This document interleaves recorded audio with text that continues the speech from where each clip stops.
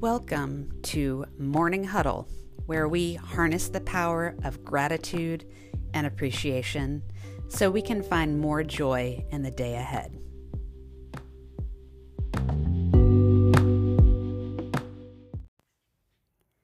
I survived Burning Man 2023. Wow, you guys. I'm not sure if you knew that I've been going to Burning Man off and on for the last about almost 15 years. So this year was my 10th time attending Burning Man.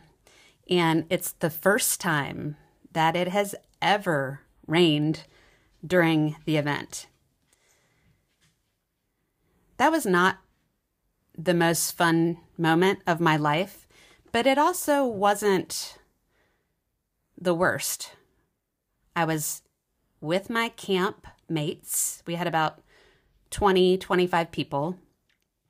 We all were underneath a big shade structure, and we just made the best of it. We pooled our resources. We made a big pot of coffee for everybody in the morning.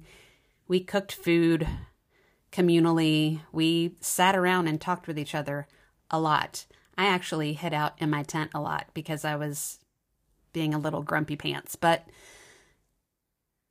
while it wasn't anything that I want to do ever again, it wasn't what the media made it out to be. It wasn't this, well, for me, that's all I can talk about is my experience.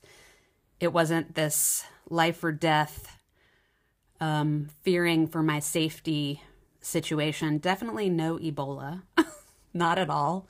It was more a matter of learning how to just accept what is in front of me and be patient with the ground drying. I have no control over the weather. Nobody has any control over the weather. So all I could do in the moment was take a deep breath and say, everything's going to be okay. I just need to have a little patience. It's going to dry. The rain is going to stop. That's my huddle. I've been thinking on that one for quite a while because I've been back for a few days now. But yeah, I survived Burning Man. That's my morning huddle. What's yours?